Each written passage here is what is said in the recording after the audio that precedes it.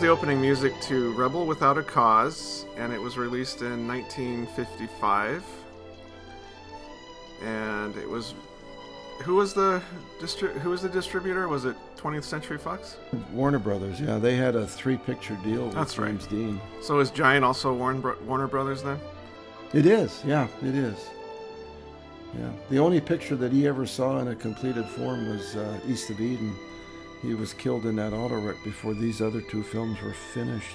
And you're listening to Classic Movie Reviews, and you can find us on the internet at www.classicmoviereviews.net.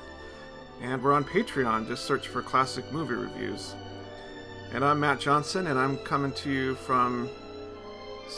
Ooh, it looks kind of gray out there in North Bend today. And we've got a visitor with us. I'm visiting. Yes. Who would that be? Semi-regular guest, let's say. I'm Haley Johnson, Matt's daughter. We're glad to have you join us, Haley, and hopefully your 2 cats will also appear. And this is Bob Johnson in Los Angeles, where the weather's fall-like, welcoming you all back to Classic Movie Reviews and Rebel Without a Cause, which I saw in the theater probably at around Thanksgiving time in 1955. Well, you would have only been like 14 years old at that time, right? I was, I was a freshman in high school. Yeah, interesting. Do you remember seeing it in the theater? Oh, yes. Oh, yeah, I do, because it was probably a theater packed with high school kids, because it was all about high school kids. So, yeah, I do remember that. And one of the things I was going to mention before we started is, and so I'll mention it now, all 3 of the lead people in this film met with tragedies that resulted in death. I didn't know if you had known that, but Natalie Wood at age 43 died off the shore of Catalina Island. Sal Mineo was stabbed to death in a robbery attempt when he was 37, and then James Dean was killed at the age of 24.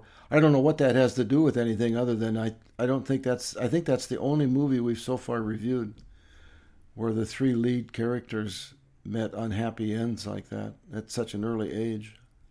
Yeah, that stabbing of Sal Mineo was weird because at first they thought it was like some kind of stalker that was out to get him, but it turned out to be just some random guy that was going to mug him. Yeah, I read where it was a pizza delivery guy. Yeah, so weird. I don't know if those stories sometimes aren't exactly accurate, but I think that's pretty close. The movie was hyped up a lot because the director, Nicholas Ray, had a reputation for making edgy, kind of out-of-the-box movies. He did a couple that are like that. One is In a Lonely Place with Humphrey Bogart and Gloria Graham from 1950, which is a really excellent movie about a really bad person. Humphrey Bogart's not a nice guy in that film. And then The Lusty Men about the rodeo life with Susan Hayward. Remember Susan from Garden of Evil? Oh, yeah. And Robert Mitchum about the rodeo life. And it's very realistic. What's it called? The Lusty Men? The Lusty Men from 1952. Yeah, I know. The title doesn't quite catch it. But Nicholas Ray was the director on those, so people thought, well, this is going to be that same kind of film. And so it was hugely popular, at least in my neck of the woods. That's kind of some background. Warner Brothers did the film, and a lot of people are in there that were character actors. Remember Mr. Magoo from television and movies, cartoons? Yeah, that's funny because that's the first thing I always think of when I see him. And there's Jim Backus. Yeah, Jim Backus, and he plays the father.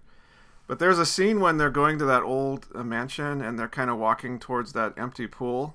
And James Dean says something in the Mr. Magoo voice, exactly. And James Backus taught James Dean how to do the Mr. Magoo voice. See, we really don't encourage them. They're so noisy and troublesome. Don't you agree? Oh, yes, yes. And so terribly annoying when they cry. Oh, yes, I don't know what to do when they cry. Do you, dear? Round them like puppies. And remember him when he was Tyler Fitzgerald in It's a Mad, Mad, Mad, Mad World? Oh, yeah, he was really good in that. He was always having a drink in his hand. He was like a drunk billionaire or millionaire of the time, right? Kind of like... Yeah. And then another character actor, William Hopper. He plays Natalie Wood's father. Not a nice man either. Okay, yeah, that was a little weird. That was weird. His mother was a famous newspaper columnist, Hedda Hopper, who had 30 million readers of her daily columns in the paper. Whoa, that's a lot. Wow. I know. And then she'd be like a social media queen today. Yeah. Oh, yeah. She would have been all over the place. And Mr. Hopper was on Perry Mason for.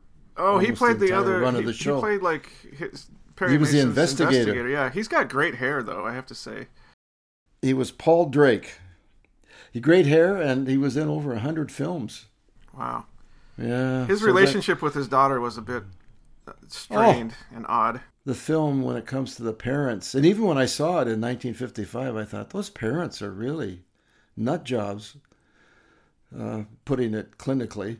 The one thing I thought about his parents, though, was that this was 1955, so it was about 10 years after the end of World War II. And I bet for sure that his dad had gone to fight in the war. And he might have been suffering from a lot of PTSD from that. Like, he seemed like somebody who was suffering from PTSD. Yeah, that's right. I hadn't thought of that. That very likely was the case. And then the mom, the way she was reacting to it, because nobody really knew what that was back then, right? Like, people didn't really know a lot about like mental health coming out of a war. Oh, it had such endearing terms as shell-shocked. That was one of the terms in the 50s I remember hearing. He's back from World War II or the Korean conflict, and he's shell-shocked, which was basically the same kind of effect. So his character made more sense to me if I thought about maybe some of his history, but they don't really give you any of that in the movie, No. so you're just kind of left to try to figure it out yourself. The thing that starts to happen in the 50s that has been a positive is that there begins to be more diversity in the cast members. Not much, but it's at least a beginning.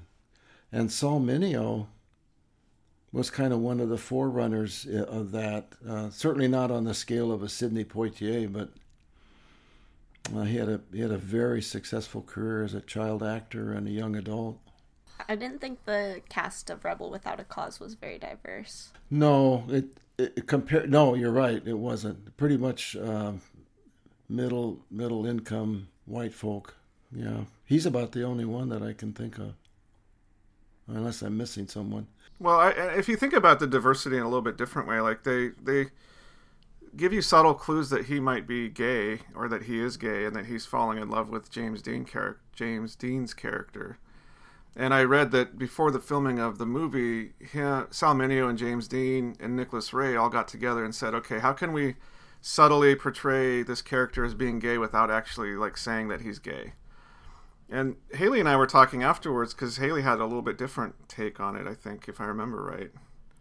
Yeah, I thought that he was more trying to replace James Dean's character as his own father because he was left by his parents. Oh, that rings true to me because he was basically on his own, wasn't he? I mean, he had a caregiver, but yeah. Well, the reason I say it was the beginning of a change because Dad and I were putting together a list of films that would involve people of color from the 40s and 50s, and you really have to search around to find them. I came up with 10, but it wasn't easy. And then when I looked at the 80s, it grew in 90s, and it's much more in play today. And then the movie that we're going to be watching soon, Giant, it comes forth in that a little bit more than this one. And when I look back on it, that the arc of that's just been over like 100 years. Yeah. Of having more diversity in film? We're trying to get it diverse, and it's taken so long. It's like painful to watch. It's painful to think about go looking back at it. You know, when we did Stagecoach or Grapes of Wrath, which were pre-World War II, lynchings were very common. All kinds of bigotry, anti-Semitism, you name it. And boy, I tell you, it's a constant battle. But I've philosophized enough. Sorry. It's a lack of sleep, I think. Anyway, back to the movie. Well, it's funny because when I'd never seen this movie until maybe about 6 months ago when it was on, and I just was like, had some free time, so I watched it. And then I had all these expectations about what this was going to be like, and it was totally different than what I expected. And I had expected it to be a movie from the 80s, I guess, like one of those gang kind of warfare movies from the 80s. But it was kind of sad in a way because all these kids, they seem so bored, and the whole title, Rebel Without a Cause, makes a lot of sense to the way they acted. They were just trying to find ways to keep themselves entertained, like that whole chicken run thing, having the cars go off the cliff, or just in general kind of bugging other kids just to kind of keep themselves entertained. And it seems like they were all of them were really lost, and they didn't really have much in the way of support at home or even at school. Yeah, you know, I agree with that. And when I watched it as a freshman in high school in my own world in Lewistown, Montana, and I was involved in football and sports and class and working at my dad's shop, and I had trouble sometimes connecting with the characters, the high schoolers. It would be the difference between Los Angeles and a little town in Montana. I was like, wow, some of that lost generation kind of feel to it. I missed that. I mean, it either went over my head, or I thought, well, that's not what I'm experiencing. But then there were kids in my high school class that I found out later were experiencing that same sense of aimlessness in their life. There's a man that I saw at my reunion in August.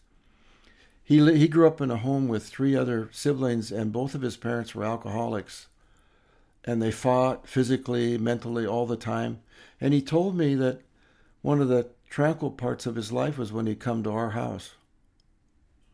He lived 2 blocks away, and his older brother was a friend of my brother, and I was a friend of this guy, because his life was so chaotic. So I guess, you know, I was either oblivious to this or very gifted and blessed that I didn't have to experience it. So anyway, I'm still ambivalent about whether that's the way it was. I don't know. I mean, I think that just goes to the point of you never really know what's happening with them, so it's best just to try not to make assumptions about people. You know, I just felt sad for those kids more than anything else. And even the ones that were supposed to be sort of portrayed as the bad kids. You know, there's that scene where this is right after that accident where the one leader kind of the gang gets killed. He goes flying off the cliff because he can't get out of the car in time.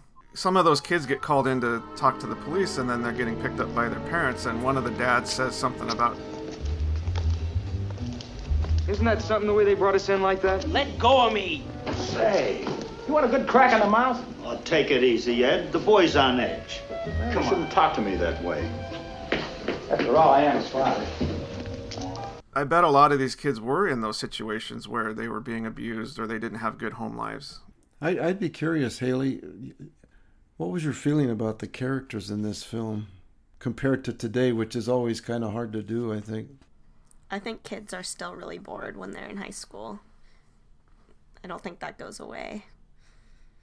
So in that sense, it's it's timely in that sense. Yeah. Where I could see some of that kind of stuff happening in North Bend. With James Dean, how would you compare and contrast his character in East of Eden and Rebel Without a Cause. I thought that the characters were really similar in the sense that they were both really lost and didn't get what they needed from their parents. How about you, Matt? How did you see the two? Yeah, I was just looking at I do have some notes up, and James Dean's character's surname, Stark, is an anagram of Trask, which was the surname of his character in East of Eden. I thought the two stories were really, really similar, actually. In fact, after watching East of Eden and then watching this one, I felt like this one was really derivative of East of Eden. Like they had this big hit on their hands with East of Eden. They're like, how can we make another movie that's kind of like this, but maybe set in a modern setting and with some of these same characters? Because you looked at his relationship with his father. He couldn't get what he wanted from his father in either movie. That relationship with the girlfriend, where the girlfriend was really lost and kind of attached herself to him as a result of some tragedy, right, that happened. So it was pretty similar in a lot of ways. But East of Eden was a superior movie, in my opinion. The characters were just much more real and the story was more fleshed out. What'd you think? I agree with that. With East of Eden, that's become one of my favorite films because of the way the characters are developed, and there's so much to them. There's a lot going on with those characters, a lot of backstory. With Rebel Without a Cause, it was just different. James Dean, I think he was sort of on autopilot, if you will, for some of the scenes, and I don't know if they rushed this into production to try to get it done before he did Giant or whatever it was, but I mean, he's still charismatic when I see him on the screen, but when I compare that scene where they're on the Ferris wheel in East of Eden, there's nothing like that in this film that grabs me like that did. And that was one of many. The story was also really rushed. It was all in the span of 2 days, so it was hard to get to know the characters and feel like they were more than one-dimensional. You say that you feel like he was kind of on autopilot, but I also read that he was a really big method actor, and there was one scene where before they started filming, he was just laying in the middle of the floor for like 45 minutes in a fetal position, and then Nicholas Ray came in and said, "Okay, action," and he just like hopped up and then started acting. And he said after this movie that he would never put so much into a film again as he did in this one. It just took too much out of him. So I don't know, like, if it was just that the story itself wasn't as deep, but I feel like he, at least from what I was reading, like really put himself into it. That's probably true. I think part of it too is a lot of the other characters in the film were less realistic and believable to me. One that was believable was that police person that was sort of his, I don't know, social worker, or I'm not quite sure what his title was. Yeah, they had like a juvenile division at the police station. I found that to be a fairly realistic depiction, but gosh, some of the other people, I don't know, it just... Maybe one of the best scenes was when the police officer brought him into his office and had that talk with him, and James Dean was like beating up the desk. Do you remember? Oh that yeah, scene? for sure, yeah.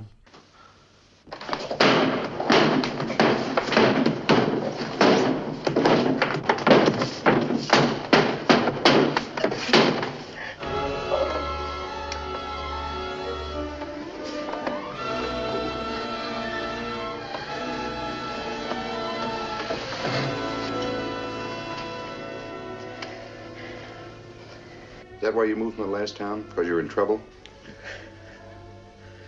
They think that they can protect me by moving around all the time. You had a good start in the wrong direction back there. Why'd you do it? What do you mean? Mess a kid up? Yeah.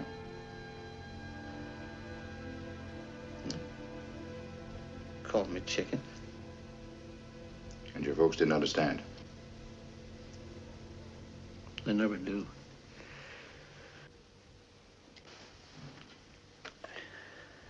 They I think that I can make friends if we move, Sid. Just move. Everything will be roses and sunshine. But you don't think that's the right solution? Oh, she eats him alive and he takes it. Things pretty rough for you at home? At the zoo. What? At the zoo.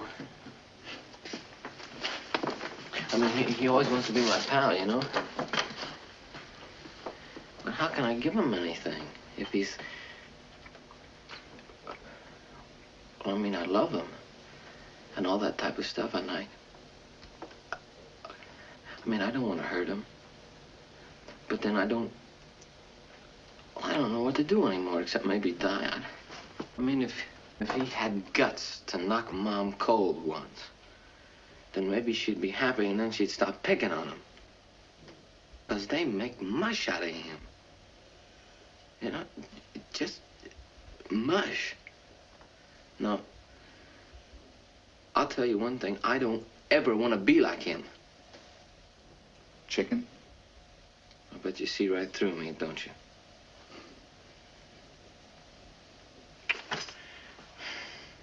How can a guy grow up in a circus like that?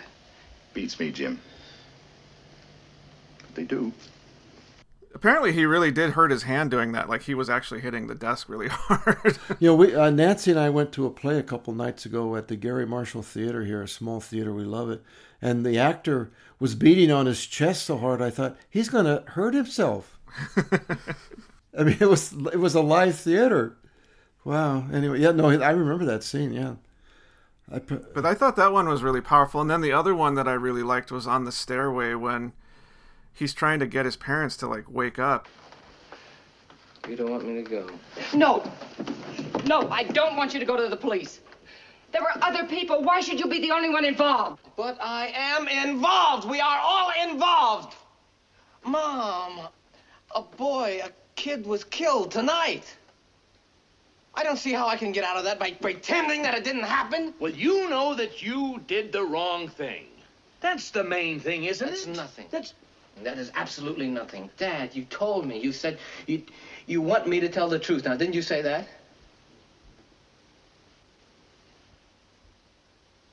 You can't turn it off. Well, he's not saying that. He's saying just don't volunteer. Just tell a little white lie. You'll learn when you're older, Jim. Well, I don't think that I want to learn that way. Well, it doesn't matter anyway because we're moving.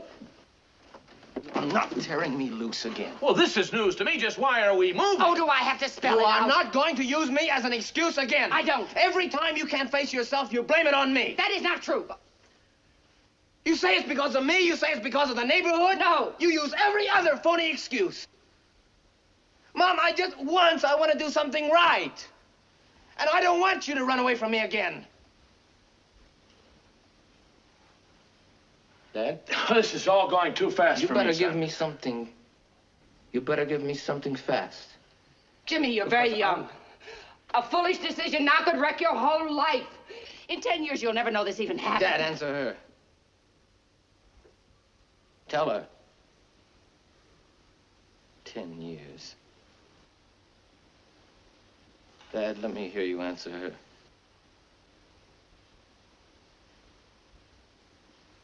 Dad.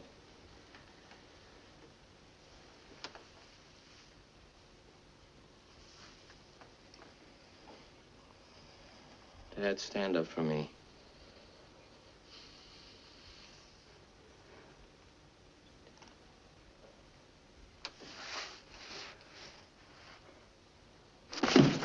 Stand up!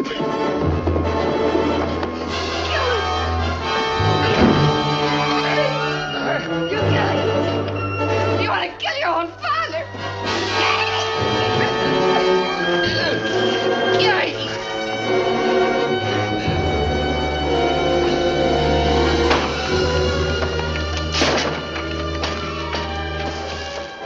Basically screaming out for help from them, and he wanted to go to the police station to tell them what had happened because he just didn't want to be lying about stuff, and he didn't want to just be covering stuff up. And they're trying to get him to not do that because they're afraid of what the repercussions of it would be. Yeah. That was a great scene, I thought. Really well acted. I don't mean to say that he wasn't really effective in the role. It's just that the role was what it was, and the way they made the film. I think they made the film in pretty quick time, and I'm probably not being fair when I keep comparing him to the actor in East of Eden. Yeah, I was reading that I have a bunch of trivia stuff if you want to do like a couple minutes of trivia. Oh, yeah, I love that. Oh, here we go. So the film was selected into the National Film Registry in 1990 for being culturally, historically, or aesthetically significant. I knew you'd like that one. Yeah, we've had several like that, and most of them I agree with. This one, I don't know. I'd have to think about whether I'd vote for that or not. Dennis Hopper, who this was his first big screen role, was considered for the role of Plato instead of Sal Mineo. That would have been interesting. Yeah, he's pretty subdued in this film compared to some of his later roles. In his real life, he had some real tragic things he did, which I don't think I want to go into because it's kind of morbid. Well, let's keep going with trivia here. It's among the American Film Institute's 1998 list of the top 100 greatest American movies. What do you think about that? I guess I don't know if I would agree with that. It would have to depend on whether Anatomy of a Murder, Grapes of Wrath, Wizard of Oz, and others were on that list too, and mostly East of Eden. I mean, I don't know the list, but man, the top 100? Boy, that's a heady, out of the millions of films that have been made. Here comes Paul Newman again. He was considered for the role of Jim Stark. I had this image at Warner Brothers at the entrance, the two of them running into each other all the time saying, "Oh God, not you again. You're doing the same tryout for the role." Because he probably was on the same list for Giant to play the role in that. Probably. Yeah, but they were good friends in real life. Was that right? I was reading. Oh, okay. Yeah, or they knew. Yeah, they weren't like super rivals or anything. Well, like that makes sense because Paul Newman loved race car driving and actually drove in races. Yeah. And James King. Yes, way to go, Bob. Not enough sleep. James Dean loved racing cars. In fact, that was how his life ended. Paul Newman, yeah.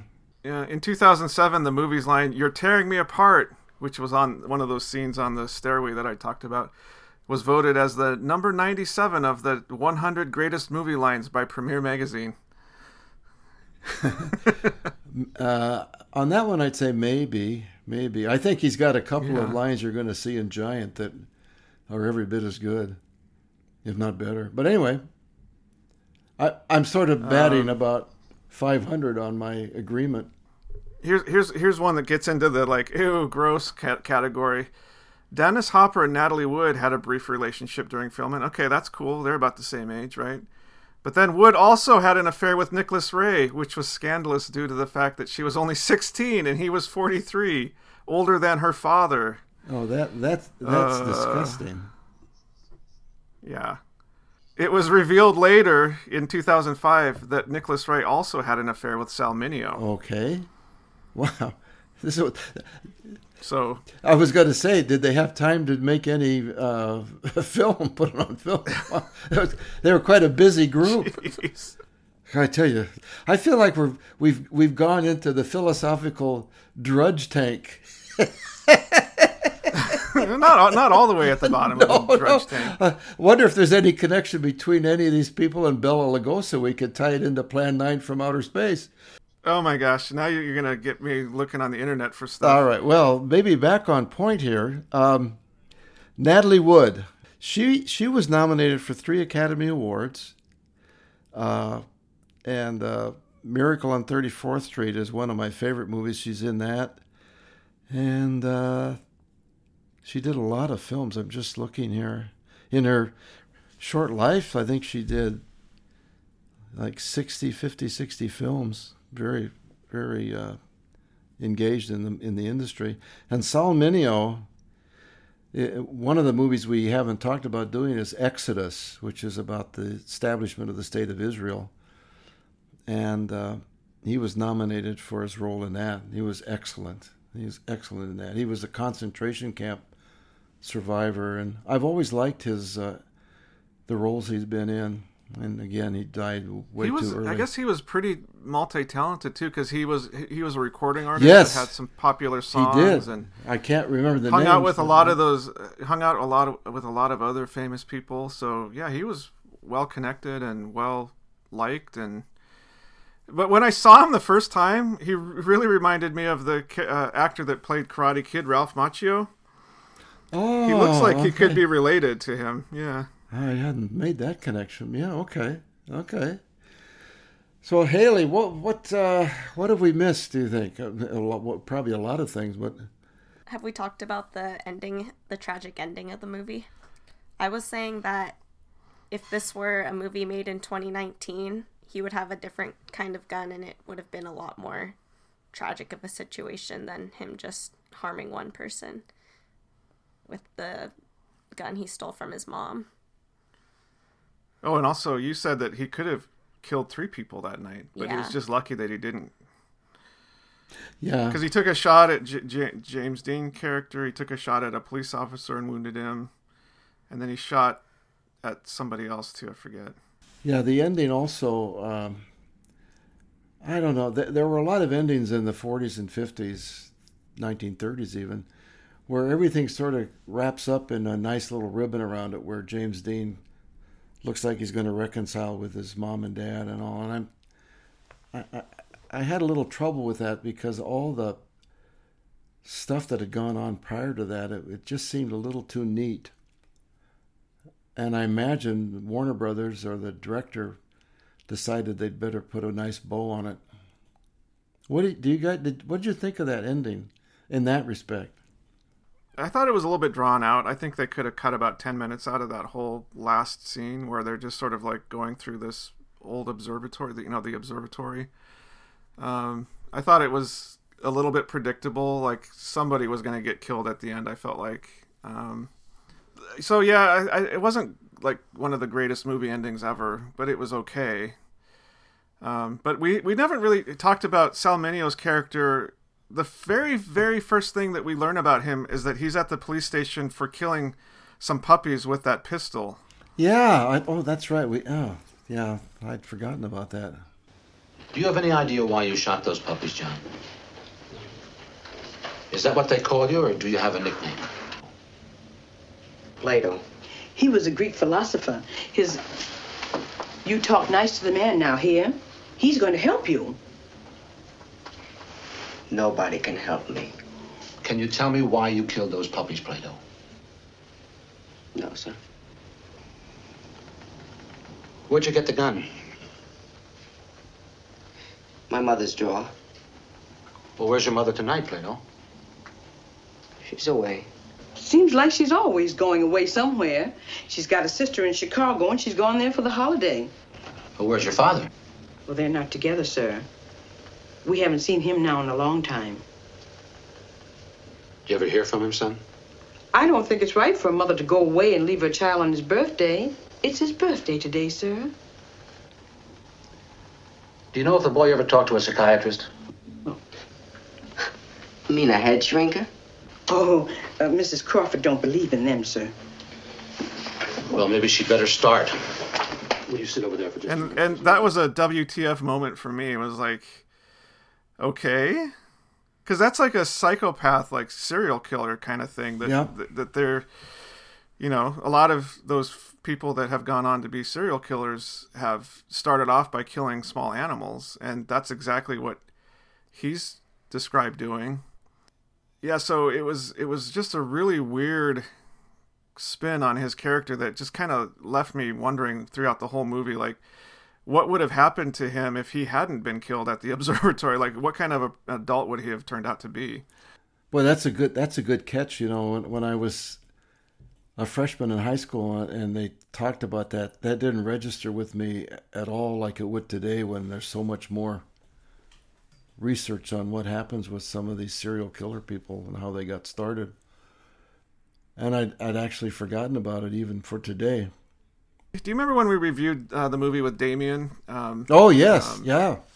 Oh, what was the name of that? The Omen. The Omen, yeah. And how there's two ways you could watch that movie. There was one way where you think that he's just a normal kid, but all these adults are kind of crazy and they think he's the son of the devil. And then there's the way that you can watch it where, no, he really is the son of the devil and he's causing all this crazy stuff to happen. I think there's two ways you could watch this movie. One is sort of like it's a coming of age, teenage, rebel movie, and they have all these problems as teenagers. And then there's another way you could watch it where it was like, oh my God, this kid almost like grew up to be this serial killer, and it's just fortunate almost in a way that these events happened and he died at the end. Which that's true. Just think. Yeah. That was really a sick thing that he did when he was in the police station. Well, not only that, but he was stalking James Dean's character. Yeah. He kept the pistol under his bed, under the pillow. He clearly had totally kind of lost it there at the end when they were at the mansion and those kids came out to kind of rough him up. Definitely like threw him over the edge at that point in terms of not being mentally stable. So that's my take on it. I think that it takes on a whole nother dimension if you just think of it is a movie about him. Like he's the main central like plot point of the whole thing. Imagine what that would be like if it were remade today with that kind of a theme. I could see that being made. It could be like a real psychological thriller. Yeah. Oh, in the hands of a really good crew. One of the takeaways I have on the film is it's like they all wanted to make this statement about teenagers that were drifting kind of aimlessly and also bad parenting. And it never quite connects in the way that I would have thought it might have as I look at it now 60 years after my freshman year in high school. So I don't know. The world has changed so much in that time too. It's amazing. It leaves a lot to the imagination because when I watched it, I felt like his life wasn't really that bad. Like, yeah, his parents were kind of disconnected and they probably fought a lot, but they had money. They had a nice place to live. They had like food on the table. They had nice clothes that they could wear. Not saying that like all those physical amenities are going to make your life good, but at the same time, they also weren't like you said, I don't think they were raging alcoholics or physically abusing him so there was an element of the movie to me where it was like almost wish that they had dialed it up a little bit more on like how his life wasn't very put together and how he really was like drifting and maybe that's kind of the point though. Then as I started thinking about it, that maybe it doesn't have to be that bad for you to feel like you're sort of lost and drifting, right? Like there's a lot of other things that are going on in your life and maybe just inside yourself that make you feel like that. So I don't know. It's interesting. It got me really thinking about like the whole point of the movie in a way. There's a movie from 1995 that Spike Lee did called Clockers, and it takes place in New York City in public housing. Now that, if you want to see a realistic picture about that whole lifestyle, that's one that really, for me, hits home. This one sort of hits home, kind of. Yeah. And in 1955, I imagine the people that were financing it were also saying, okay, we got to walk a fine line between making this picture kind of a meaningful statement of what's going on, but we also want to make sure that we don't offend everybody. Yeah, I was reading about that because the production code was still very much in force and forbade any mention of homosexuality. But it also, I'm sure, like forbade like too much of a portrayal of violence or too much of a portrayal of like domestic abuse. They were trying to say something about that life and the life that he was leading, but they could only do it within certain guardrails that I think really blunted the effect of the movie. But it's interesting because in East of Eden, I felt like they were able to get that point across more effectively. They may say something about the screenwriting and the direction too, in terms of how they can pull that off. Because I've seen a couple of movies from the late 40s that one is called Crossfire, which is about anti-Semitism, or Gentleman's Agreement. They make their point, and that was one that we reviewed. So, given in the right circumstances, I think they could make more of a strong statement about it. I think they wanted to really make sure that James Dean became the #1 box office star in the world, actually. Well, that stuff that I think we talked about that too. It was just a vehicle for James Dean, really, because he came right out of East of Eden, and that movie was super popular. And then the studio's like, oh my gosh, we have a superstar in our hand here with James Dean. We got to make another movie really quick. And it goes to show you how quickly they put it out. If James Dean did another movie after this one, and he still didn't get to see this one in its final form, like Rebel Without a Cause. So they were really cranking these out quickly. Yeah, they made these 3 movies in about 18 months. His career was really short. Oh, yeah. I mean, I would love to have been able to watch him as he matured and grew, and there's so many films. And he and Paul Newman could have been probably competing for the same roles throughout their career. Or they could have been in a really cool buddy movie. Yeah, wouldn't that be something? Yeah. But yeah, there's a picture that I found of his car that was in that wreck, and yeah, it's clearly not survivable. Man, that's sad. It was a small car anyway, I think. What did everybody think in terms of a rating for our film? See, we gave East of Eden a 10. Yeah, I thought East of Eden was really good. I would watch it over and over again, but Rebel Without a Cause I would probably give a 7. I didn't think the story, as you were saying, could have been really deep, but wasn't portrayed in the best way. Mm-hmm. And I'm not sure I would watch it again. What about you, Matt? Yeah, I think a 7 is good, because it's kind of right between a 5 and a 10. There was a couple scenes, like I mentioned, the one on the stairwell, the one in the police officer's office, that I really, really liked and kind of stand out to me, and I'll remember those scenes. But other than that, a lot of it was forgettable to me. Yeah, I'm the same way. And interesting, I would give the movie a 6. And it may be just because it's so overshadowed by East of Eden. Interestingly enough, before we decided we would do his 3 films, I always thought of Rebel Without a Cause as a better film than East of Eden, because I'd only seen East of Eden once in college, and I'd seen Rebel Without a Cause maybe 3 or 4 times. And once I saw them, I flipped completely on which one I thought was the better made. Well, before we started doing this, I really only knew of Rebel Without a Cause, and I just feel like he's so associated with this movie, and that iconic red jacket and the white t-shirt and the blue jeans. I mean, there's posters of that. There's like t-shirts of that. It's everywhere. Imagine how that would be marketed today in terms of clothing for people. Well, I think he would have been he would have been a trendsetter in fashion. Yeah. Sure. Oh, yeah. Well, when you watch Giant, be ready for another roller coaster ride with his character. So we come in for a 6 and 2 7s. Yeah, that's kind of in the lower. It's like in the top quartile, but maybe the lower end of that. It's definitely on the lower end of the movies that we've watched, I would say. It's not at the bottom. It's not Orgy of the Dead. Oh no, gosh. Yeah, that's our starting point. You can only go up from there. Everything can go up from there. Yeah. So I wanted to be sure to thank Haley for joining us, and I would really love to invite you, Haley, to join us every time or whenever you can make it, because whenever you are on the podcast, for me, you bring a fresh perspective that I really enjoy hearing. And so I hope that you can join us for many more, for the next 500 films that we're planning to do. I love watching the movies with my dad.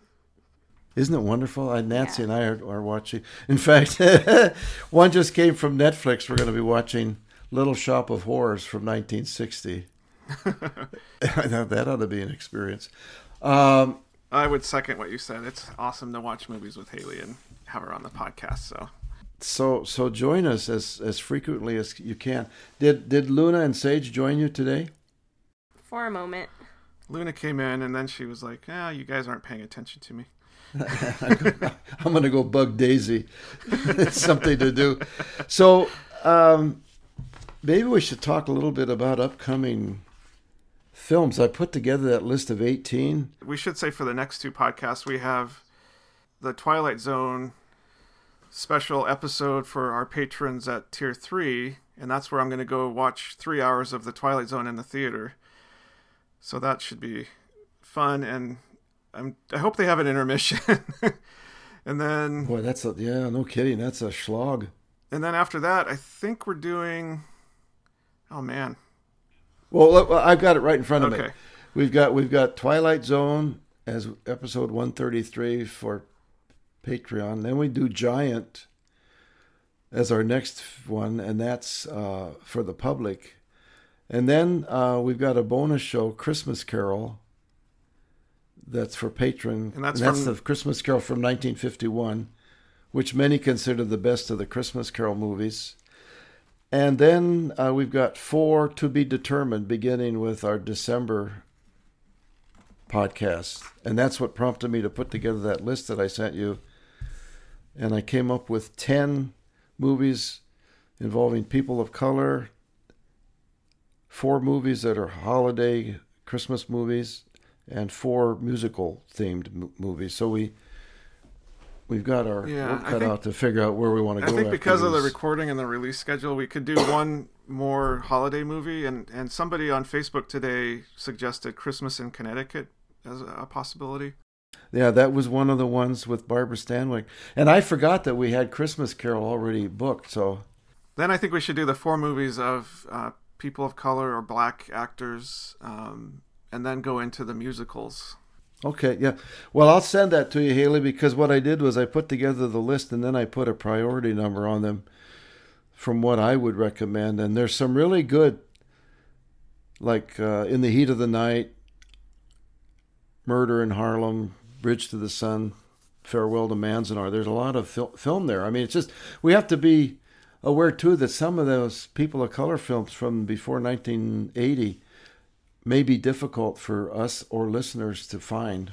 Yeah, we have to do a little bit of research because we've got to be able to actually get our hands on a movie without spending like $50 for a used DVD or something. If you want a nice read on a film that was made in South America, Black Orpheus, which is like a Greek tragedy, it reads like that would be a wonderful movie to include in the people of color reviews. But I'm not sure that we can find it. Okay, well, we'll look around and we'll do some work on that. Yeah. So thanks again, Haley. Yeah, thank you for having me. All right, well, that was our review of Rebel Without a Cause, and coming to you from North Bend, this is Matt. This is Haley. And Bob Johnson in Los Angeles, wishing you all happy movie watching. And the dogs. Yeah, right on Daisy cue. wanted to be in this podcast. That's perfect. Too. That's perfect.